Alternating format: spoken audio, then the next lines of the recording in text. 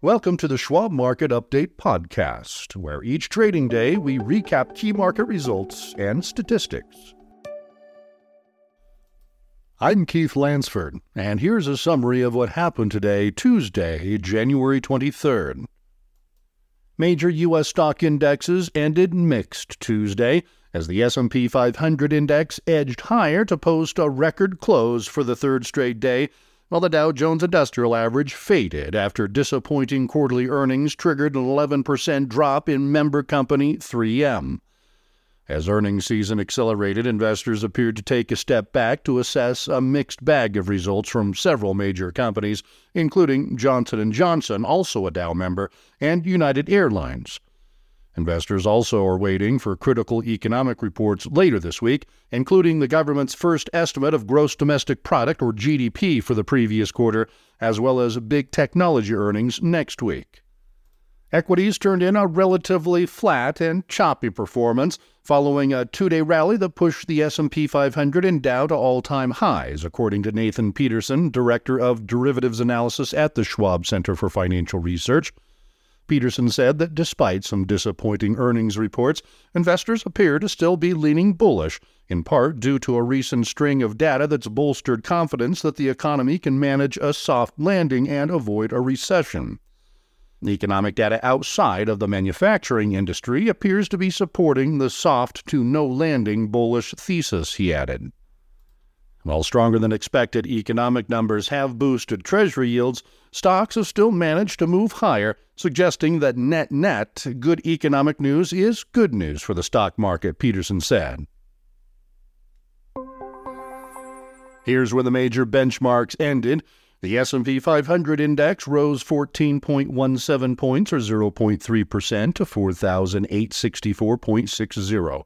The Dow Jones Industrial Average lost 96.36 points, or 0.3%, to 37,905.45, and the Nasdaq Composite rose 65.66 points, or 0.4%, to 15,425.94. The 10-year Treasury note yield gained about 4 basis points to 4.138%, and the SIBO Volatility Index, or the VIX, fell 0.64 of a point to 12.55. Shares of banks and retailers were among the market's weakest areas Tuesday, while consumer staples were among the upside leaders. Oilfield services companies were also strong, as strong quarterly results from Halliburton helped offset a late slide in crude oil futures. In other markets, the U.S. dollar index hit its strongest level since mid-December, partly reflecting the Bank of Japan's decision to keep short-term interest rates unchanged. As far as stocks on the move, D.R. Horton tumbled more than 9% after the home builder's quarterly earnings per share fell short of expectations. Halliburton rose 2.5% after the oilfield services company's fourth-quarter earnings topped analysts' estimates. Johnson & Johnson fell 1.6%, even though the pharmaceutical giant and Dow member reported slightly better than expected quarterly results. Logitech International sank more than 11% after the computer accessories maker reported a decline in quarterly sales. Procter & Gamble gained 4.1%, even though the consumer products company, a Dow member, reported mixed quarterly results.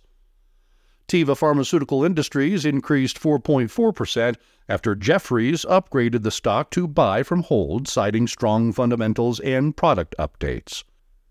United Airlines jumped 5.3% after reporting stronger-than-expected earnings per share and quarterly revenue at $13.6 billion that also topped analysts' expectations. United also said it expects a first-quarter loss of 35 cents to 85 cents due to Boeing 737 MAX 9 groundings. And Verizon Communications rose 6.7% after the company's earnings and revenue exceeded Wall Street's forecasts. Wednesday's earnings lineup features a number of big names, including Tesla. Shares of the electric vehicle maker more than doubled in 2023, but have dropped 16% so far this year amid concerns over demand and reports Tesla lowered prices in China. Other companies expected to report results Wednesday include Abbott Laboratories, semiconductor industry supplier ASML Holding, AT&T, International Business Machines, and business software titan SAP SE. Peterson noted that next week features several mega-cap technology company earnings, which could influence the direction of the broader market. Apple, Amazon, Google parent Alphabet, and Microsoft are expected to report results next week. Technology has really been the engine behind the bullish momentum, helping push the S&P 500 through prior resistance around 4,800, according to Peterson. As investors process the earnings onslaught over the next few weeks, they'll also need to keep an eye on several economic readings that will likely influence Federal Reserve leaders' thinking as they gauge the economy's health and deliberate interest rate policy. Key reports this week include fourth quarter GDP and durable goods orders, both scheduled for Thursday, while Friday brings personal consumption expenditure, or PCE prices, the Fed's preferred inflation measure. Fourth quarter GDP is expected to have expanded at a 2% annual rate based on a Briefing.com consensus, which would be less than half the 4.9% gain in the third quarter.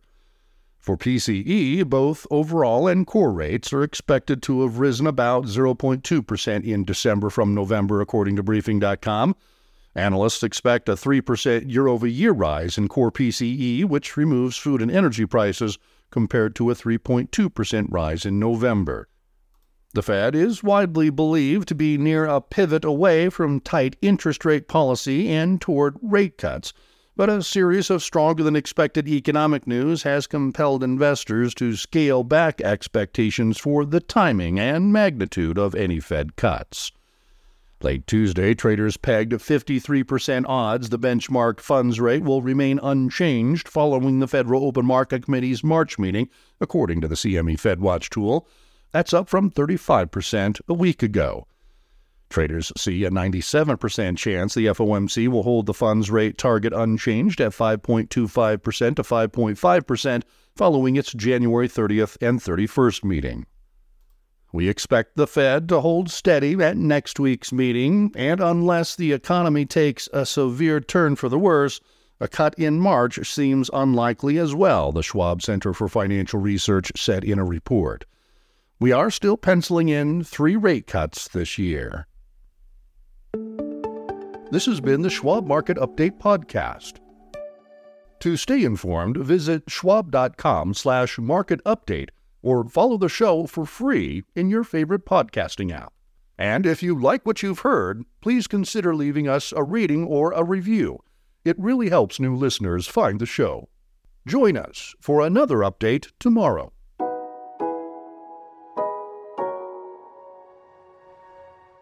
For important disclosures, see the show notes and schwab.com/marketupdatepodcast.